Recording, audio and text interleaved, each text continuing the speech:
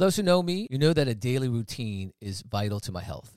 From my meditations, my prayers, focusing on what I eat, getting my walk and my workout in. But the one thing that's been consistent for 5 years is I make sure I listen or read 2 to 3 minutes of good news a day. Why? There was an amazing study from Harvard, from one of the most popular psychology professors, Dr. Tal Ben-Shahar, that said if you listen or watch 2 to 3 minutes of good news a day, you can actually lower your cortisol levels, which reduces inflammation and stress, the things that I needed to do. We are so proud, we're so honored and excited to announce our partnership with the one and only Good News Network. GNN has been #1 on Google, Bing, or wherever you search for good news. So do yourself a favor and make GNN.org part of your morning routine to get your daily dose of good news. That was fascinating to me, but after 2 seasons, I realized I'd only interviewed men in technology, and I was facilitating this problem I had seen. I didn't see these female CEOs growing up. It was hard to find them, and they weren't willing to put themselves out there. So I put out what I call the Batwoman signal, and I said, we're looking for women in tech to have on the show. I would like to interview 50% women in technology, and they came.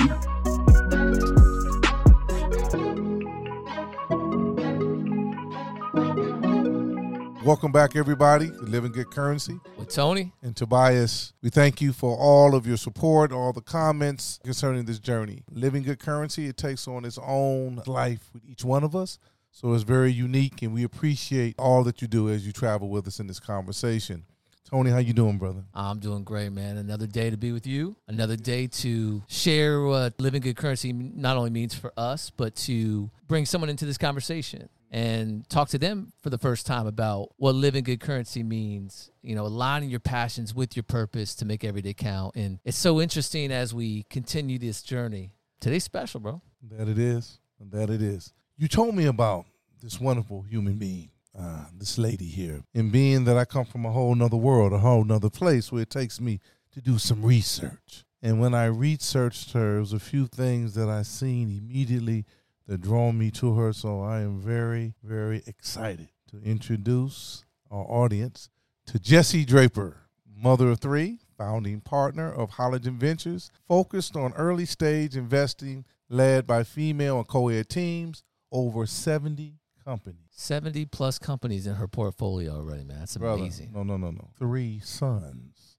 3 boys, yeah. Youngsters. Yeah, youngsters. Baby boys. Yeah. With the 70 companies. That's right. That's amazing. That is amazing. She is a 4th-generation venture capitalist, as well as creator and host of an Emmy-nominated show, The Valley Girl. I remember that show. That's actually when I met her. She was hosting that show, and we had another show that we were doing that we wanted her on. She's been selected as one of the top 10 early-stage female investors by Business Insider and listed as one of the top 50 most influential and connected women in America. Powerful. Yeah, she's amazing. She has disrupted the way VCs think about investing in women-owned or women-led businesses. That's right.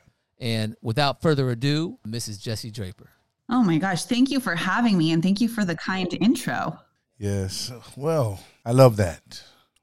Making those vital investments is not an MF charity. Yeah. I'm going to start off right there. Perfect. And that really brings to life to me my journey. So as I was looking at Halogen and its creation, filling a void in the tech industry for women CEOs. And I was talking to Tony, and I said, brother, inside of, like you said, you've seen the Kelly Clarkson show. And what really stood out to me was the power of women when it comes to the lives of not only boys, but the men that find themselves incarcerated. The main support, so we say investment in women, yes, in tech space and in the spaces or environments and where I come from, I believe there will be a connection found today inside of our conversation, but that is something that we have done here, Good Currency Studios and Living Good Currency, is how can Tony and I leverage our relationships and leverage our energy, our skills, and our experiences to fill those kind of voids. So that's what really resonated with me on how the power of women, and when we invest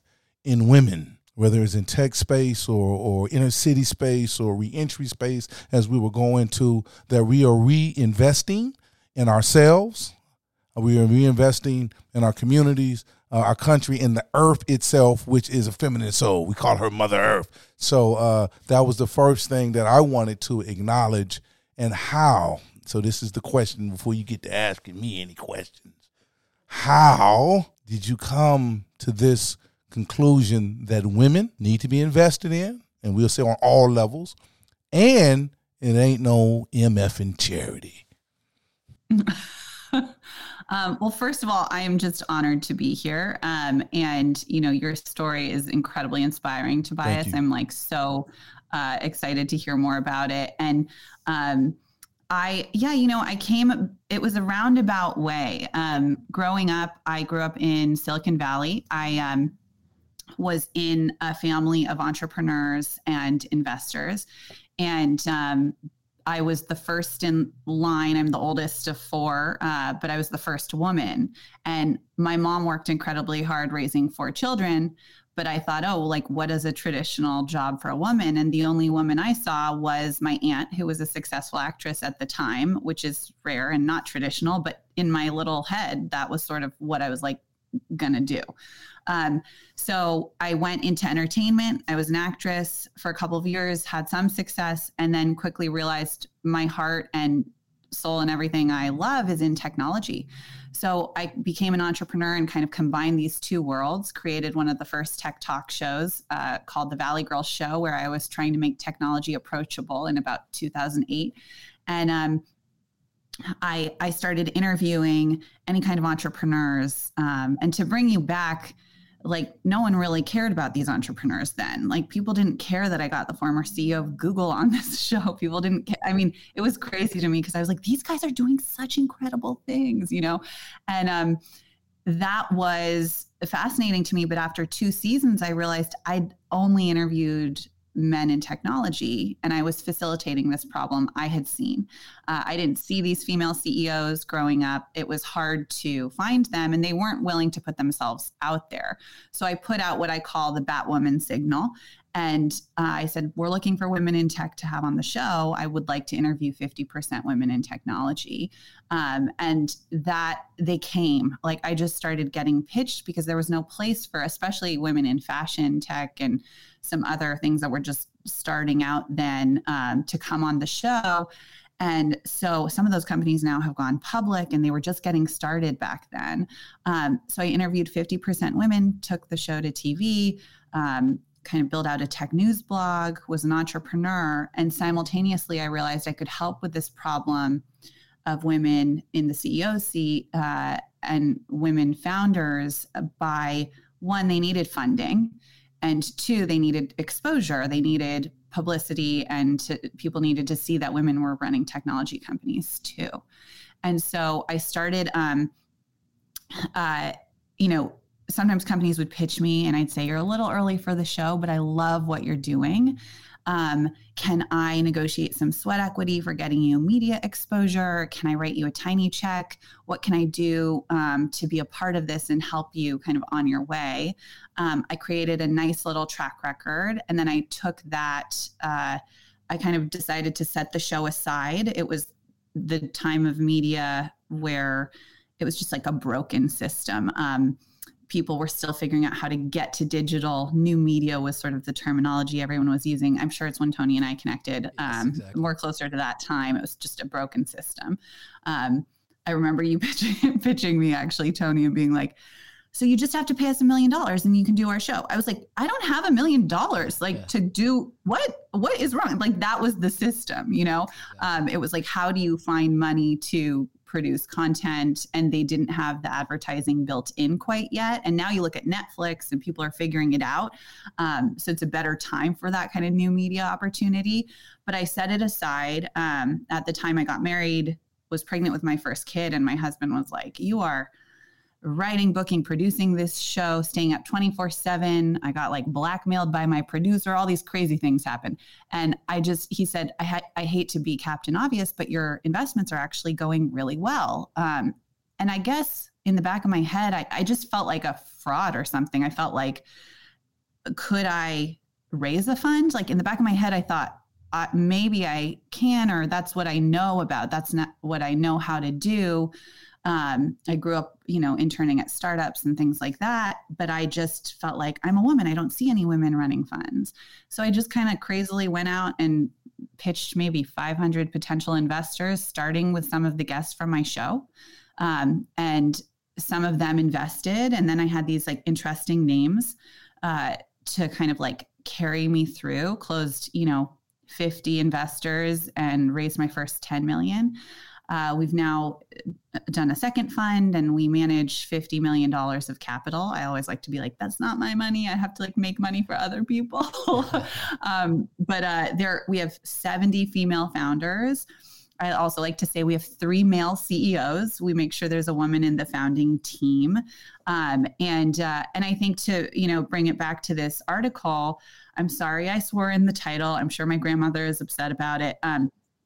But honestly, it was like out of a moment of frustration where when I was pitching my fund saying we're investing in women in technology, everyone was saying, oh, yeah, it's like, I feel bad for women. So I'm going to sort of invest in women that way. Or I'm like, no, this is an opportunity. I mean, I'm getting more deals because women are looking for female investors than you've ever seen.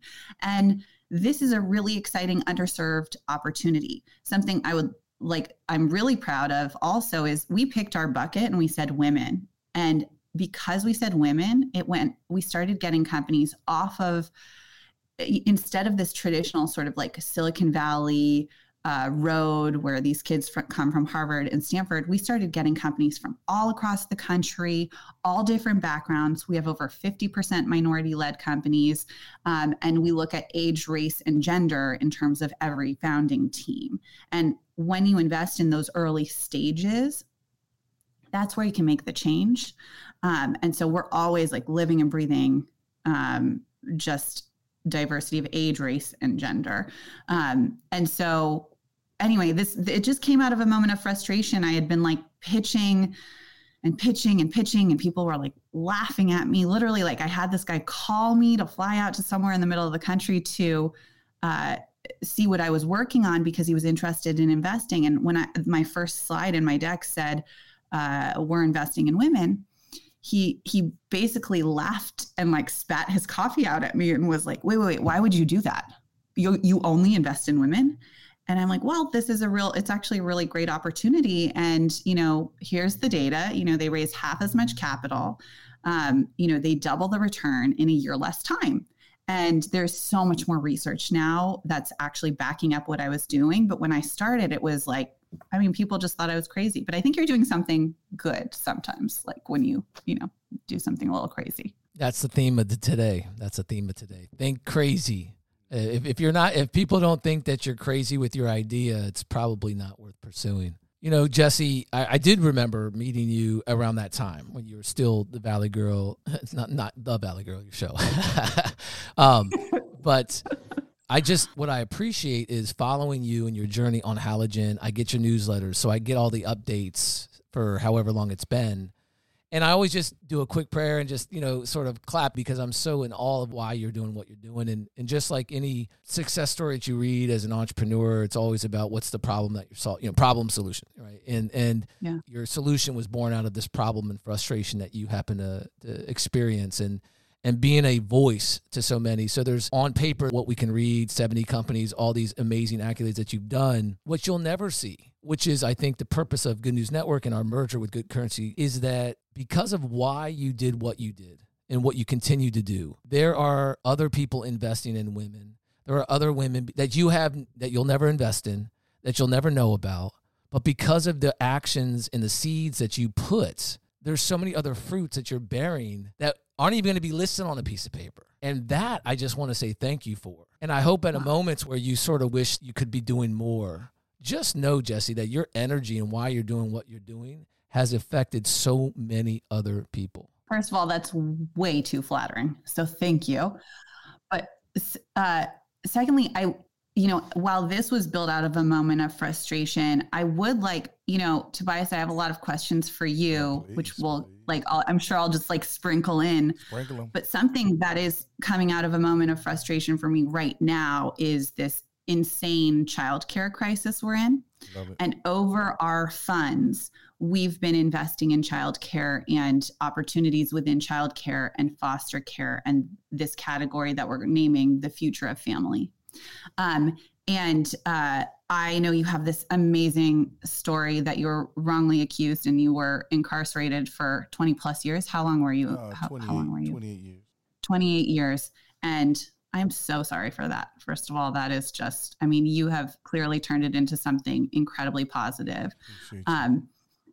But something I've learned through this childcare journey, it's become this like obsession of mine to learn about the foster care system and learn about childcare and what we're missing. Because I think a good investor is someone who's looking and saying, okay, how do we solve this in the next 10 years? What companies do I need to invest in to solve childcare and to solve, like, make sure everyone has affordable childcare, all the children are taken care of.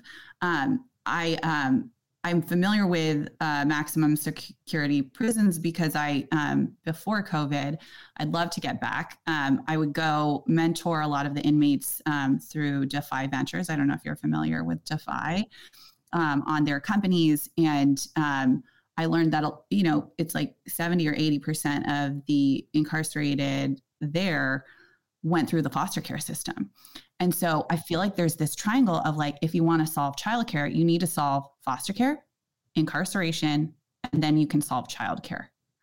And I would love your perspective on that because you understand that more than anybody. And that is just, it's so important for me to learn from you. It's no problem.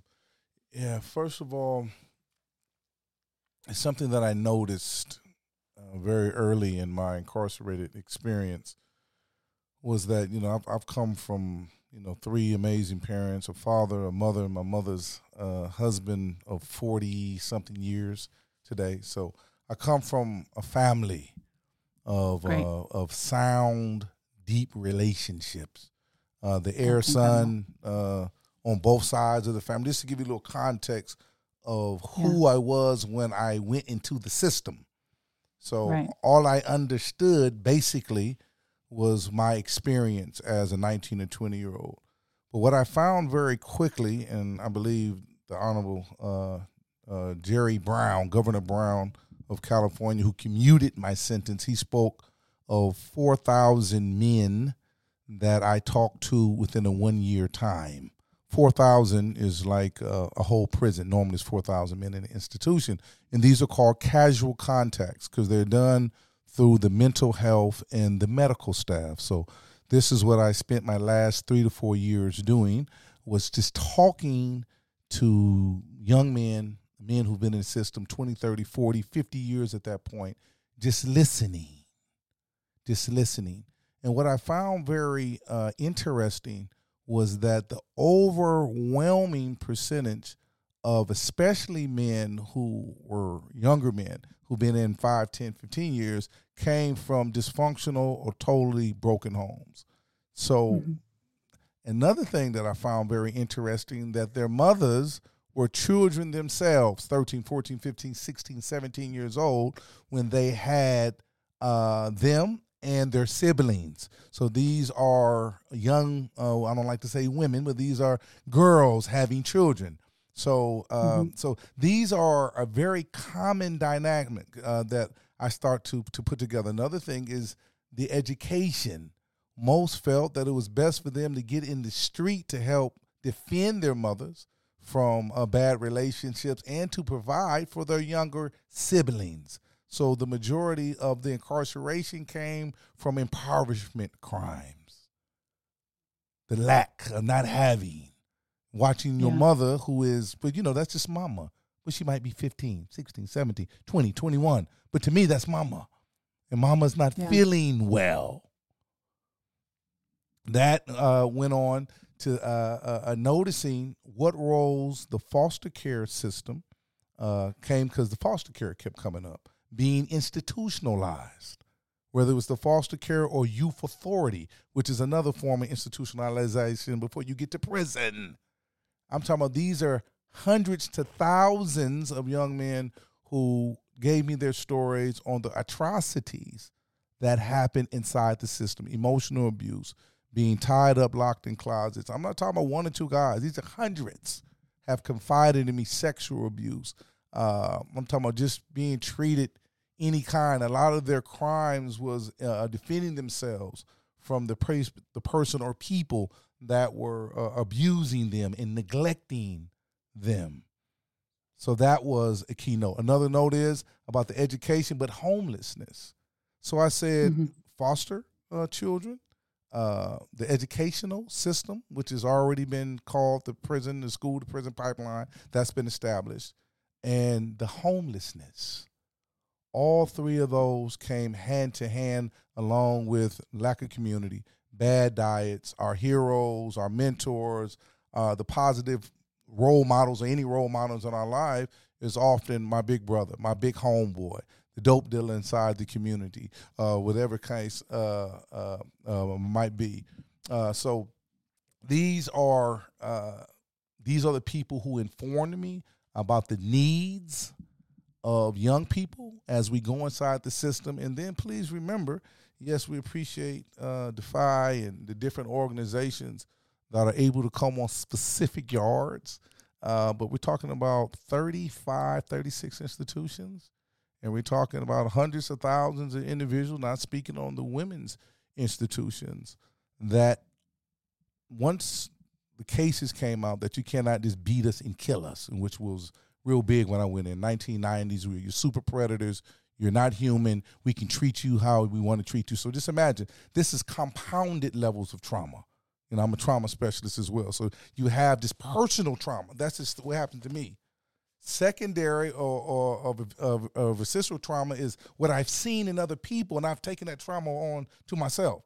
Then you have transgenerational. This is cascading trauma. I'm talking about hurt and pain and neglect that's going on for generations. So now I come into the prison, and now I'm not treated as a human being. So no, so that becomes, I was just thinking of one of my dear brothers. His name was Slim. I met Slim. He was buried like 16 or 17 years old, and he's a part of a charge right now. He's working with John Legend on these same topics. So, but what made Slim's circumstances was he was a foster child. His mother was in an insane asylum, and she was raped by the orderly and had Slim. They took Slim, put him in the system. She was raped again in the insane asylum and had the second son. So both of them end up in the same foster homes under the guise where we'll keep them together as brothers. But that foster home was a place where Slim was being sexually molested. And so his younger brother became a victim of that same molestation. And then Slim killed the person who was molesting his little brother. And he spent, at least when we met him, until the time that he just got out around the same time. I did. So these are the kinds of individuals who must view. If you want to talk about homelessness, you have to be informed by the people who are homeless. You want to talk about foster care system, we have to be informed. You want to talk about mass incarceration and what it has done. We have to not only be at the table, we have to be the table. 100%. People like myself. So when you ask me concerning that is any institutionalization, Tony often says it, that I said I've met more people imprisoned out here than I met that are being incarcerated. And that is because we brought into a system that castigates the other. You know, the first other that was castigated in a patriarchal society was the women. The women. You know, they dogged their own women out. Then they dogged their children out. Okay, and then we're going to find some other people. We're going to dog them out and oppress them. So that's the kind of system. And so now we have been thrown aside, totally neglected aside of these communities. So now how do we, and I'm glad that you said it, and never be, yes, grandmama, MFing was, yes, that's how I feel. So when you said it, that's why I keep saying it. That's how, this is no charity here. When you invest in people, when you invest in people, and you invest good in people, you invest love in people. If I can do it at the age of 20 for 30 years or 50 years inside of a level 4 institution under tremendous odds, then there's no way that Tony and I cannot create a company and a platform connecting with people like yourself and all the beautiful people and souls that come upon here to scale and to magnify that good. Yeah. So now from here on, it's not just women in tech, it's women up in them communities. So what if we grab those women who are the CEOs and technology, them powerhouses, and annex them and connect them with the women who are on the bottom levels up in these streets who are seeking for more and need the sensitivity that only a woman can give. Yeah. This is how when Tony gives you the accolades that he's giving you, no, those are much needed accolades because your position in what you're about to do is yet to be done. I said, Tony, this is the powerhouse. This is our sister right here. This is the one that we need because you have 2 women institutions in California. We can just start here. They're about to release thousands of these women back out to the streets in the next year. What kind of experience? And it's already proven 90% of these women are in there for harming the person that harmed them, their abuser. Totally. 60% of them, don't hold me to the statistics, you got the data and all that, you can go get it. Or come you got out, the real life. So there it is right there. They come out of foster care systems. So now these women have been going 10, 15, 20 years. They left in the emotional, the social standing as girls. And now they're getting out with the bodies of women, but no experience in this kind of technology, in this kind of world that we're moving off into. So your relationship, your understanding, your sensitivity of being a mother of 3 boys, that's what impressed me more. And that's what I looked at. My brother Bomani, he gave me the read out on you, just the energy. And when he said, she's the mother of 3 boys, then I looked at the picture of them with you with your Apple computer. I said, look at her, with them 3 boys. That's the sensitivity that we need from wonderful souls as yourself, because there's a connection on the soul of the soul is feminine. The heart is feminine. The earth is feminine. We call her Mother Metaverse. This, when we do not invest in women, we do not invest in our own self. We come out of women. We're fashioned and formed from your blood, your passion, your essence. So, yes, anybody who laughs and spit coffee in his cup because you want to invest in women, that lets you know how far he is from his own self, his own mother, his own wife, his own daughter. So the greater investments, and I say this, just an answer in this, is in the women and men who are coming out of the institutions, giving us the kind of platform, networks, resources, funding, and my sister said, and exposure. Everything you say, I'm writing it down, funding and exposure, that we need to give voice to the atrocities that's been happening for the last 50 years. And you all, when I say you all, not to separate, but you all who are positioned, you and the Tonys of the world who are positioned, make the platforms for people like myself and the other half of our team to rise up and to address these issues. So to answer your first question, that's how I would reply to you, just in my experiences, not just generally, but we got literal individuals who I can contact right now who are in position with other people who are adjacent to this kind of concern to bring about the needed change right now in real time. Well, and I think you said so many, first of all, thank you so much for sharing that. That was just enlightening for me. And I know so many people. I think you're so right. Like, we need, people who have been through, been incarcerated, who've been through the foster care system to sit at the table. And and how would you suggest we connect those networks? We should start something right now. That's what we should do. Hold on. Let me just tap in a little bit. It's a conversation. This is an organic conversation. You can't hold me back. Although I love this.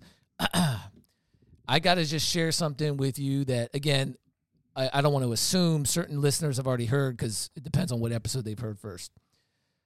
Tobias and I met on Christmas Eve 2018 at a funeral. And it's a whole other story. It will be actually the interview that we do with each other is our first episode, so we can't wait to share that so everybody gets to listen to it. But I met this man, and he changed my life. By the way, the guy that passed away, both of us didn't even know. We were just felt this feeling to go to this funeral. And for the last 3 years, Jesse, I've been on a different, produce this, do this, have this. We just formed a few months ago a public benefit corporation called Live in Good Currency Studios, sorry. And Live in Good Currency is podcast and this journal, other things that we're doing is about giving people the proper tools and inspiration to live a better life, to do good for themselves and others daily.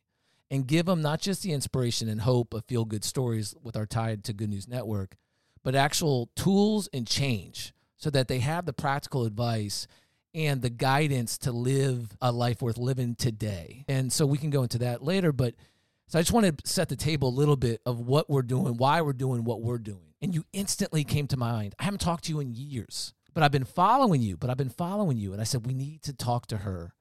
I had no idea that this was your newfound obsession, but I energetically, I signed. There's a few people that we're going to always, this is an ongoing relationship that we'll have, and we'll have you back on as well. But he says something there's so many gems that he says, but one of the things that obviously Oprah's very famous for is if you know better, you do better. And Tobias quickly shattered that for me when he says his famous quote, "You do better when you feel better." And I said, wow, that's so true. So it's 50% what you put in your mind, 50% what you put in your body, all these things. I mean, one of his stories that you hear a lot about how he decided to, give people hugs or smile when it wasn't popular, when people hadn't been hugged before. So he was applying. So no matter, I know I met a lot of amazing people, entrepreneurs, CEOs, investors, practical people solving solutions, but I've never met, and this is why I'm humbled enough that he thought that I was enough of a partner and equal to come to him and to be our partner. But he's the application of the theories that people preach, right? He is a walking body of the application. So he told me about the reentry. So we're a public benefit corporation. Our public benefit is reentry and giving a portion of our profits to help the people, like a couple of producers behind us are ex-cellmates of his and our producers now, and giving them But Peter Samuelson, do you know Peter Samuelson? I don't. Okay, I'm going to introduce you to Peter Samuelson. He started a organization with a little-known director named Steven Spielberg called First Star. And First Star, he's done a bunch of amazing charities. But Peter Samuelson started a company called First Star, nonprofit, I don't know now, it's like 6 years ago, because he noticed that 90 or 87% of foster care kids would not go to college, right? And then end up homeless or in incarceration. And so he created a program starting at UCLA where he would take foster care kids in high school and put them on the campus of UCLA to live and be amongst that energy and those mentors.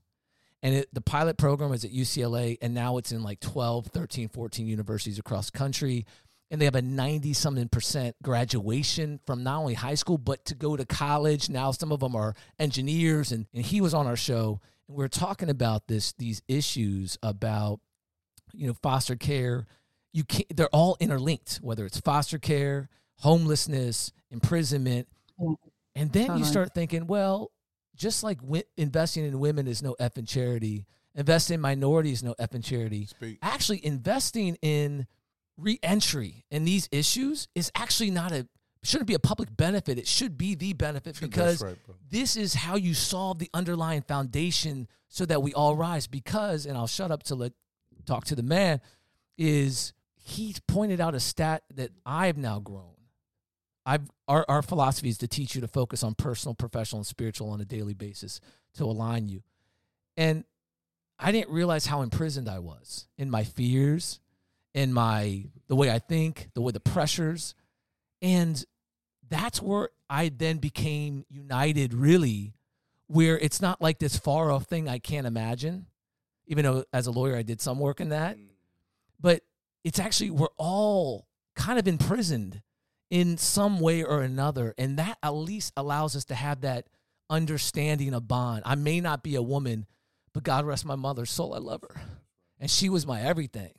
And so we all have these common bonds. And I think that's where the guards come down, and it becomes part of what it is, why we're doing what we're doing, because we can sympathize with it and we can learn from each other. So it's not just having to get them at the table because it's the token. That's right. It's getting them at the table because we can prosper. We become better, and that's the key. So I'm going to shut up. Brother, I appreciate it. He said something very important. How can a person wrongly convicted for a crime in Compton, California, 1991, when Compton had the highest murder rate in the country. How can that person, a young person, troubled as I might have been or as genius as people might believe me to be, go inside the system and love, smile, and hug? And I'm going to get to your question when you said, what are we going to do? I love that question. Normally, it doesn't even come this quick in the podcast. That's let me know, sister. I'm solutions. I'm like, I want solutions. Listen, when Tony said, brother, I haven't talked to her in a long time. I don't know how this, brother, I know how this one's going to go. Brother, this is my thing, women. So the point is this. No, this is the story of Joseph. He's in the Bible, the Quran, and the stories of a place called Egypt. And Joseph went through slavery. He went through abuse by his siblings. He went through a scandal in the president, the governor of the king's house. He found himself imprisoned. And he did great work inside of that setting that prepared him for his life's mission. And when the king asked him, Joseph, come out, there's a nightmare going on. There's a nightmare going on. We need you to explain to us, to inform us, to interpret the nightmare that we're having. He said, talk to the women about me.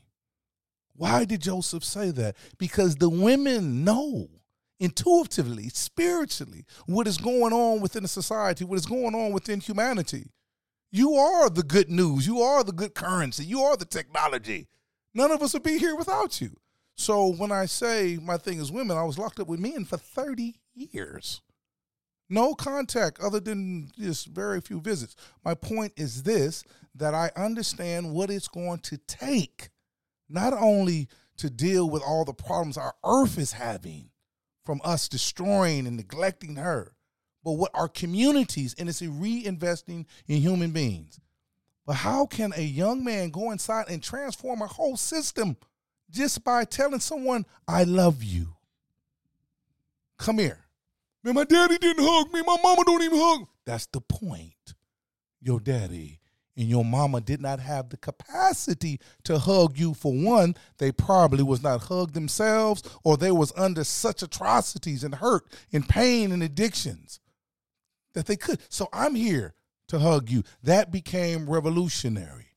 That became a thing. And so people started to feel, and I used to watch Oprah every day because I was one of the only shows that was showing the stuff for Telemundo, and I didn't know how to speak Spanish. So I used to watch Oprah for years. And, she became my messenger. But I had to challenge various notions. And one was, when you know better, you do better. No, we know that eating a certain way, but we still do it. We know all these things we know, but we still don't move out on that. Why? Because we have to feel. So you asked me a question. I'm going to answer this question. What can we do? And before he even said it, I wrote down 3 of the last people who came to visit us on this conversation. It was our brother Naveen, who just left hours ago. Master physician, master healing, said the same thing. Brother, what we doing? He's the CEO of Biome. You probably heard of Biome before. Peter. Oh, yeah. Yes. Naveen James? Yeah. Oh, he's awesome. Yeah. Yes. We just talked to him this morning. He committed to us to wanted to just bring his Biome into our. And so, same thing with Peter Samuelson. Brother, let's do it. It's going to take people as ourselves to come together, be on, and this is what this podcast and conversation is about. This is what makes us different. For one, not just me and Tony's relationship, what brings 2 universes, 2 whole different worlds together through love and camaraderie and brotherhood and resources and networks. What it also does is whoever Tony is bringing to the table, Jesse Draper, and whoever I'm bringing to the table, whoever that beautiful or those beautiful souls might be, we come in a common place to invest in each other's humanity. So then Mr. Peter, he can give what he brings to the table. Naveen can bring what he brings. You bring what you bring. I bring the people, the women, the young men, the resources, and my celebrity, because I'm connected with the governor's office, the mayor's office. All of our county supervisors are women. Our mayor, most likely, Karen Bass, will be a woman. And so when we are aligning ourselves, like in the story of Joseph, the stars are aligning, you are one of those stars. So just your intention to get to doing and pouring yourself into that, that has started the process. So to answer your question, everyone who has come upon this podcast so far, this conversation between us, we're going to take each other on about how we can bring what we bring, and that's good currency. That is the good currency.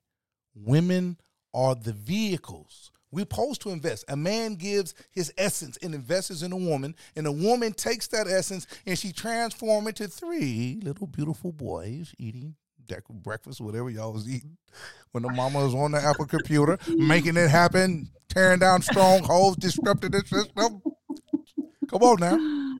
This is the good let's currency. disrupt it. Come on. So this is what it's going to take. We can go off into the details of it, but your intention, the woman's intention, your intention is what already activated the process. But when we feel better, we do better. So let's create circumstances and spaces where people can feel better about themselves. Not just people who come from incarcerated space, but as my Tony just said, he was imprisoned before our relationship, and now he is being freed from various imprisonments. So that means his children, his wife, his brothers, his family.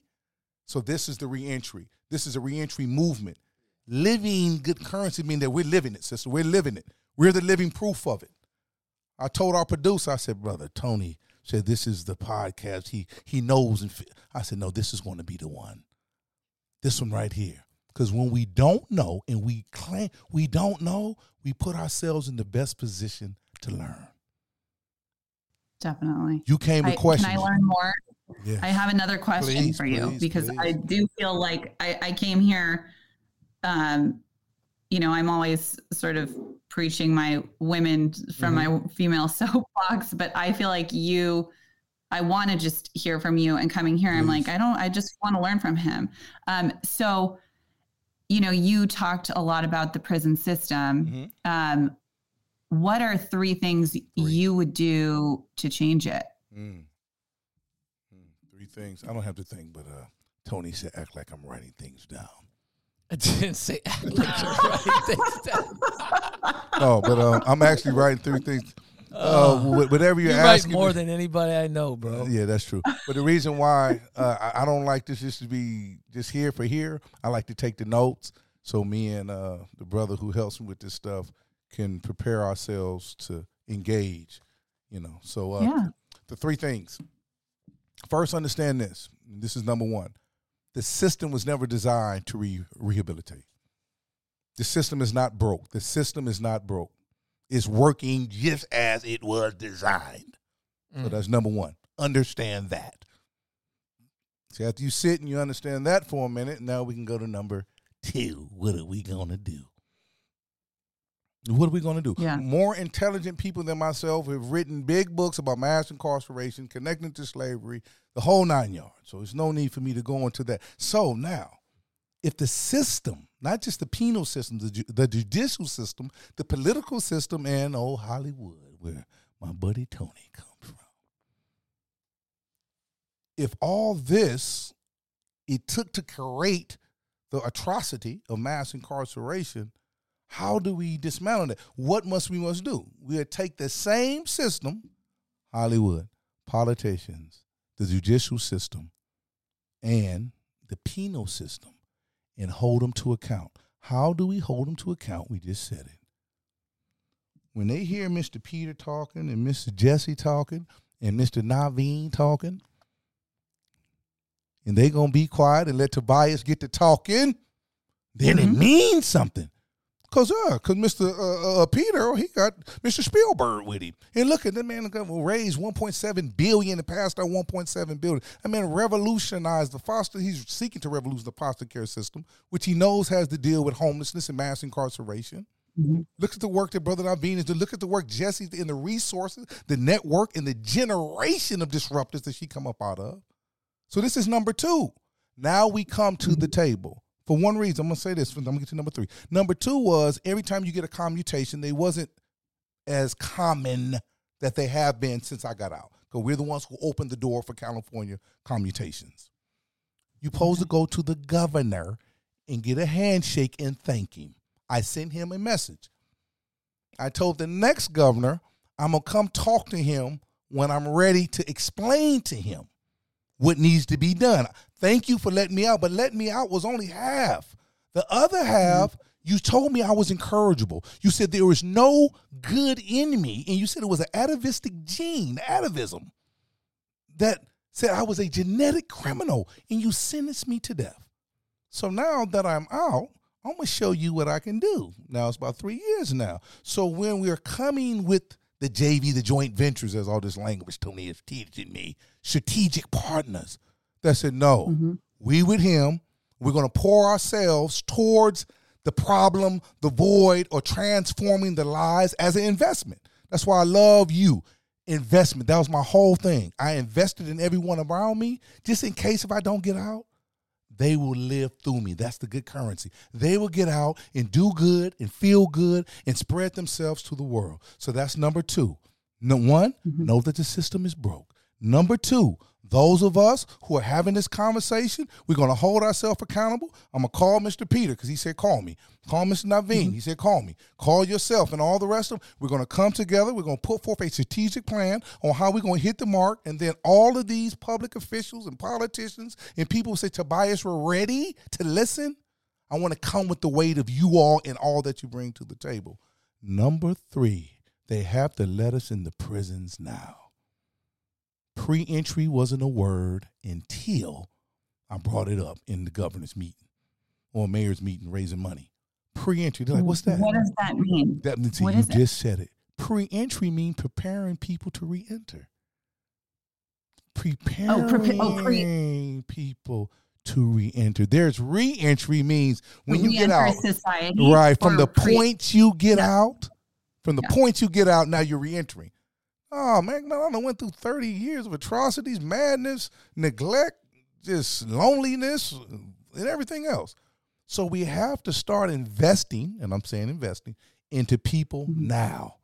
We have to get in. Yes, the VI has a notion, but think about the thousands of men and women who are not a part of that process of even feeling that I can create an invention. Yeah. Think about the million people sitting in their cell. I don't even know how to read. I have low self-esteem. And if I had low self-esteem, my mama told me I wasn't going to be shit because my daddy ain't shit. So how about all those people? We have to get in what we call good currency. It's just really simple love. Making people, giving people the opportunity to feel different about themselves. And with the networks in which this conversation, this podcast has, which are notable, it brings forth people like myself, Aaron Showtime Taylor, which invited me to the Kelly Clarkson show. He came on last week. When you bring us together as a team, as a family, locked elbows together, locked arms together, it's unheard of. That is what's disruptive. So number one, you got to understand the system is not broke. It's running as designed.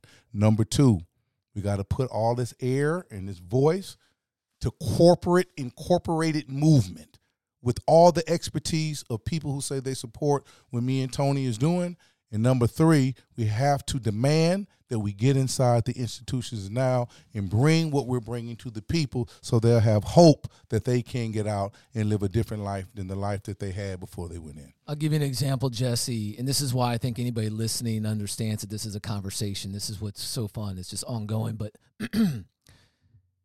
good currency, it sounds good. It's a living good currency. It sounds good, but it is going to be launching hopefully Valentine's Day. Just that's the day my mom went back to God. It was the day that I actually realized the first concept of time. So good currency is going to be start off as living good currency is going to be a journal. This is not it, but it's going to start as a physical journal.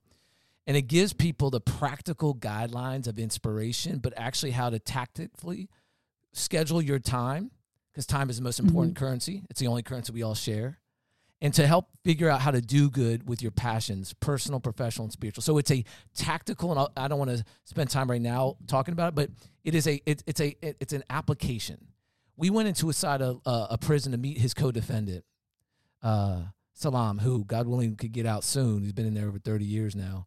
I saw, this is my first time inside that level. I've had clients, but not sitting around.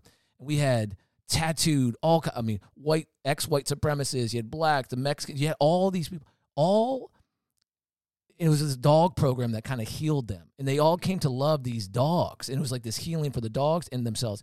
And I just went up and talked about good currency, the formula, the process of what we're doing, and how my brothers, people were crying and telling us, we've been looking for this. We want to figure out how to trade on good currency, like our good behaviors. And maybe we can get, because another time offline, even we can talk about, there's a whole crypto blockchain thing that we're building out with the good currency. We're revolutionizing.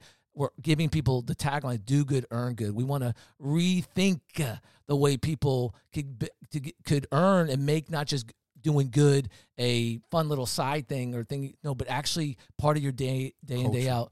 And so all of a sudden we walked out of this and they're begging for this simple little journal that I was like, wow. And so he said, that's the pre-entry. This could help people focus their energies and redesign themselves on good. And then Naveen granted, it's not real time when these are being released, but was talking about how Viome, because I have Crohn's disease. The reason why I even came up with good currency was not to create a business, because I was looking for a way to heal when they told me that I have a chronic disease and that it's 50% what I put in my mind and 50% what I put in my body. So I went through a year of deep research and came up with my own little formula that happened to be, when this man told me, brother, I'm known as a formula man. That's what I did. I helped thousands of men. You heard one of the stories on Kelly Clarkson. He said when he read the journal, bro, this is the formula of all formulas. And so we turned down millions of dollars a couple months ago to focus purely on this message and all the machinations that it can be with no money, just to do it and start it and see where God has in store for us. So the pre-entry is this. Then Naveen comes and says, unexpected, he said it, kind of think big and crazy. We need to get Viome into not only pre-entry, but when they get out, people need to know what the technology. It's an amazing system of how to eat better, because if you eat better, you feel better, right? And so when you say these things, so it's not just feel-good inspirational stories. It's actually what can we do? It's actually setting up practical technologies and systems in place that actually could be both a public benefit. And what I realized through this whole system, because I'm walking proof of it, it's a massive commercial worldwide thing, because every human being is in prison some way or another. So the tactics that we're using for pre-entry and re-entry are the same tools that anybody could benefit from. So if you want to talk from a capitalistic, conscious capitalism, this is not a nonprofit. So you can make good money by solving the problem. I'm going to say this real quick, just for you to give me another question if need be. The other day I was watching the NFL. I didn't get to see it, but the person I was with watching it. And now they have a new fight to help incarcerated people, wrongly convicted, whatever the case might be. I was like, wow. My point of this is, it's time. Whenever you have the NFL, the NBA, professional sports teams, thanks to Black Lives Matter, whatever the case might be, that now, sadly, when I came in, it was not socially or even spiritually acceptable to invest in a wretched prisoner. But now it's the leverage. You're not even being socially conscious unless you're not looking to social equity, unless you're not seeking to help those, not as a charity, a MF charity, but this is the investments that we need to make if we're going to save humanity. Not just here in California, spread this national, then throughout humanity. This is what we have to do. Then people who feel better about themselves, we take care of the earth. So, completely. So when we're saying these things, and it's in the relationship of me and Tony, and this is what makes this so beautiful and magical, that we can do this.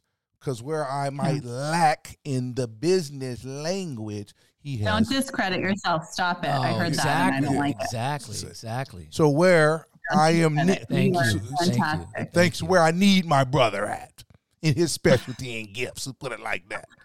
We are a total package when it comes to not only just bringing life and spirit and heart to the issue, but how we can move right now on addressing the issue. So I just wanted to offer that before if there's another question. Oh, I mean, thank you so much for just telling me all of this. And you need to keep sharing as much as you possibly can about how we solve it. I would love you to have a seat at my table. I would love a seat at your table. I would love to figure out how we can do so much more.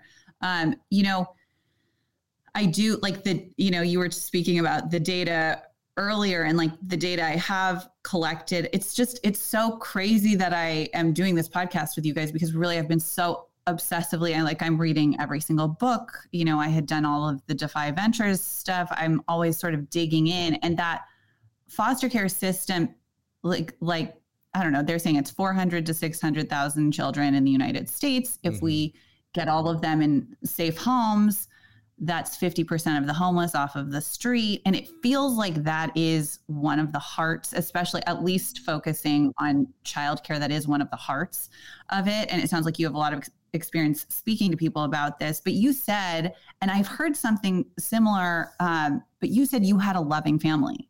Yes. Like the whole time. And were they visiting you, and were they just leaning in and making sure you felt loved? And for one, I had a father, my father, and that's where, you could talk another time. My father is a champion in the streets. My father was a part of the revolutionary movement of the 60s, fighting for human rights, not civil rights, human rights. Yeah. My father said you can't be civil to a human and respected as human. So when his, I guess, comrades were being murdered in the 60s, his response was to have me. So had me with intention. The point being, throughout the whole 30-year journey, my father was my legal runner. He went to the courts. He went to the crime scene. He was at every court hearing and visited me for 30 years to his own physical demise. My father is very ill now due to the pains and lacks. But the point is, I was supported regardless of how I ended up in prison. Two, my mother and my dad. My mother's been married, as I said, for 40-something years to a man who raised me as his own. So having those three, and I had a wife who's died of cancer. That's another reason why it's a part of my living amends to fight for women's causes, is because a woman who dedicated her life to me the first 3 years of my incarceration. So I wasn't just drawing this love out of the universe, although I was. Yeah. I had tangible people in communities inside of my life loving and investing in me. I will take that love and that investment in all the forms that it had, and I will give it to the men and women, female CEOs who dare to listen upon the yard. So that's answer your question. But where we can talk off on the current system concerning, those who are allowed to come in, Defy, and the other ones, the strengths of that and the weakness of that, and how we have to dismantle to raise that back up so it truly benefits a larger groups of people. That's one. And number two, the current problem with this housing, giving people good housing, we have to reimagine that, and we have to create the housing spaces and maybe create them into maybe universities or ashrams or a different kind where we can give collective love. So if I can do it on a yard, if I can do it through sports programs, if I can do it in a chapel where Muslims and Christians and Buddhists and all these men of different races and nationalities can come together, and we can revolutionize the system and force ourselves up out of there by great numbers now, then there's no way the likes of us who come on this podcast cannot get the spaces, create the spaces, and where we can bring foster children out and wrap ourselves around them. We're their family. Yeah. We're their mothers. We're their fathers. We're their uncles. We're their mentors. And I think that model, whether it's a pilot model or not, will be more successful than thinking we're going to put people inside of homes. We've tried that for 50 years, and we see what it got us. So that's what I offer at this point until we move forward in the conversation. I love what you said about, I love how you say so logically, like the system is doing what it was designed to do. So we do completely need to redesign the system. I think that's such an important piece for everyone to take. I'm going to just sit with that and think about obviously it needs to entail, reentry, as you say, into society. And what does that mean? I mean, when I went to speak to a lot of the inmates at, I went to a couple different prisons, but I remember in Kern Valley, there were a few who kept saying they wanted to create a society that they could go live in outside of this system. And it was interesting because Defy had given us this guidance that was like, if they're saying that, you need to encourage them to really start a business in society. But why would you want to be a part of a society that did this to you?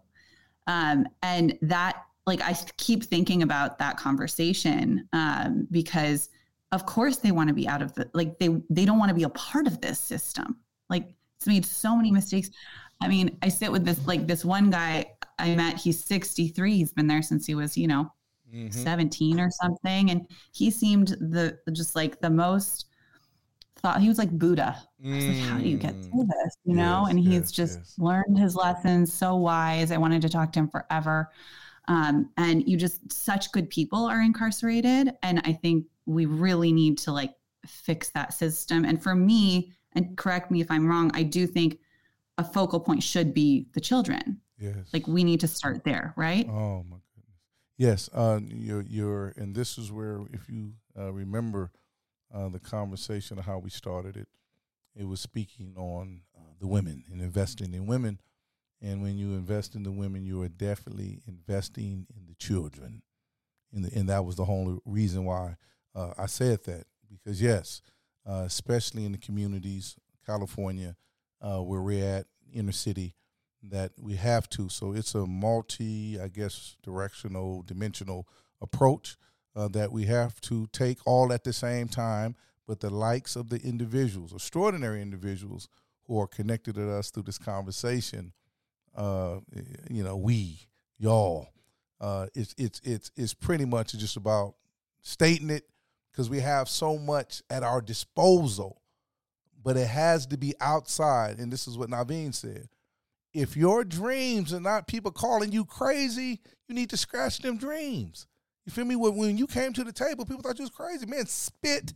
It's called, what are you talking about? So now look at you.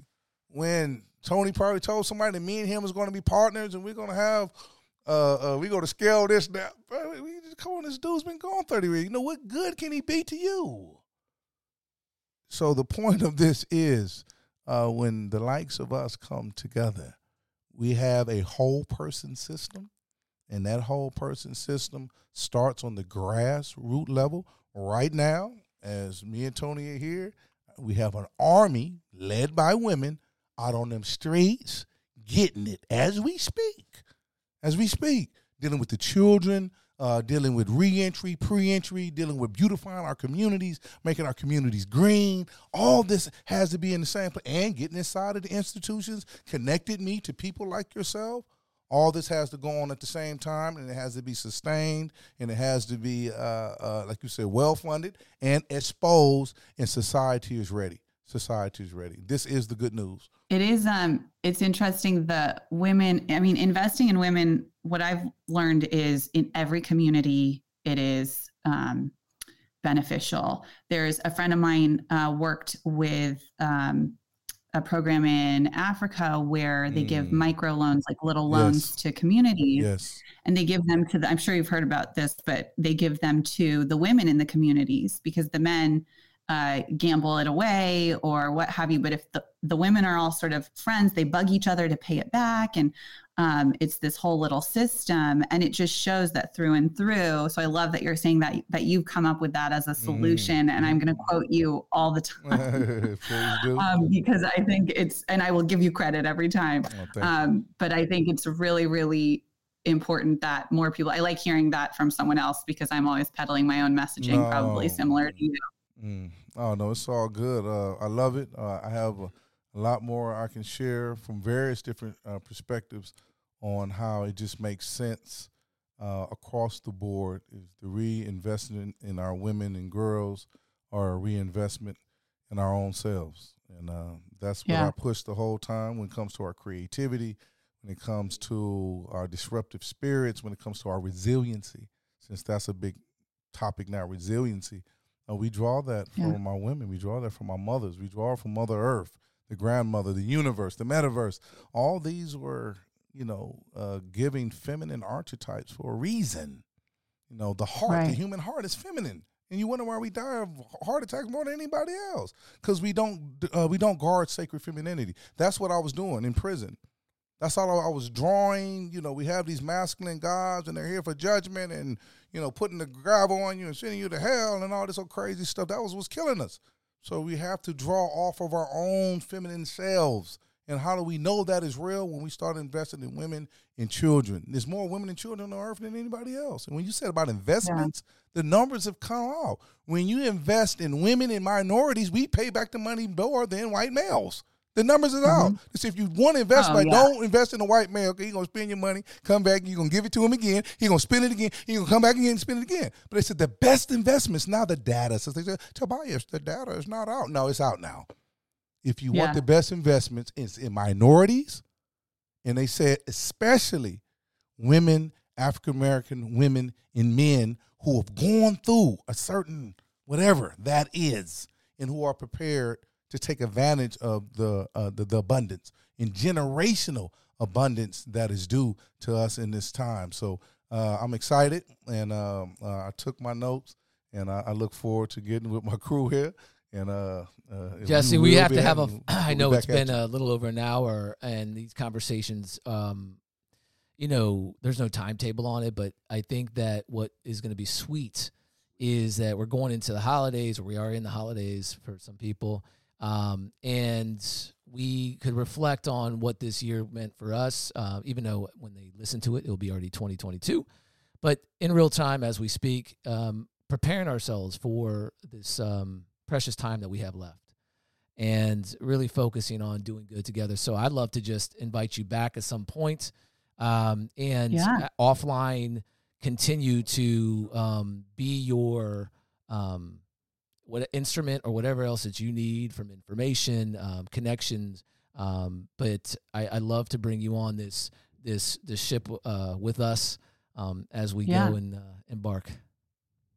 I mean, we're going after the same goal. So I would love to fix this whole, I would love to reinvent the system and hear how you think we need to do that and figure out how we can do that and, change the whole legal structure. So I'm just honored to have been here today. Thank you guys so much for having me. And please let me know how we can work together and how we can continue this conversation.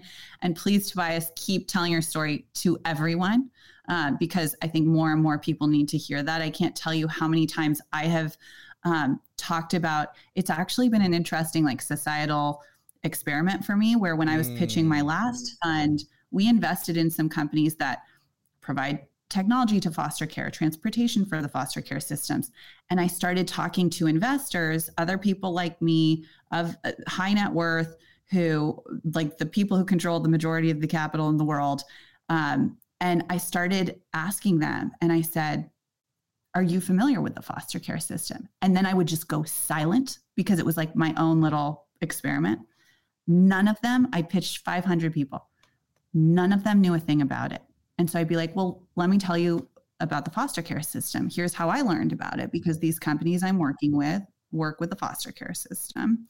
And it's also about education. Yes. And so telling everyone this story, I think is so incredibly important. So at some point, I'd love to actually have you, I have a Instagram live that we're doing on childcare. I'd love to have you kind of come talk about your experience. Let's do it. At some point. Jesse, you just nailed it. So there's 3 prongs to our focus at Good Currency Studios. One is to inspire, and that's content, podcasts, documentaries, film, television, get people the education of the message or all kinds of fun stuff to get them. Then you have to have the community, and that's where the GNN, Good News Network, comes in with millions of people going there and creating a robust community. And then the third is experiences and creating people, giving people tactical, real life experiences or tools to apply. So when you have, it's sort of a 3-prong approach, combining our experiences in life to say, this is what we're doing. And we don't need to do it all. Let's go in JV or strategically align with those who can, so we can just help lend what we do and put some marketing on this so that the companies that are building these technologies, those 500 investors you pitch, have heard about it and know about it, so that it becomes conscious capitalism and they know that they can make a lot of money doing good. I think that's the key. Is a lot of people just don't know the good or the stats of Gen Z and millennials choosing to by brands that have this conscious capitalism. And I think it's, you Right. know, you are at the epitome of that. And so, listen, Jesse, it has been an honor. And I can tell you put your host hat on because I know I have a problem, guys. I just was so appreciate excited to talk to you because I need to hear more. I need to understand what it's like and how you change it if we're going to make the change, right? That's right. That's right. All together, because it's a whole, we all have to do it. So we have a bunch of questions we're going to have to ask again when you come back on more about you because we didn't get there, but this was an important conversation, which is why we call it a conversation. But thank you so much, Jesse, for your time. I really appreciate you.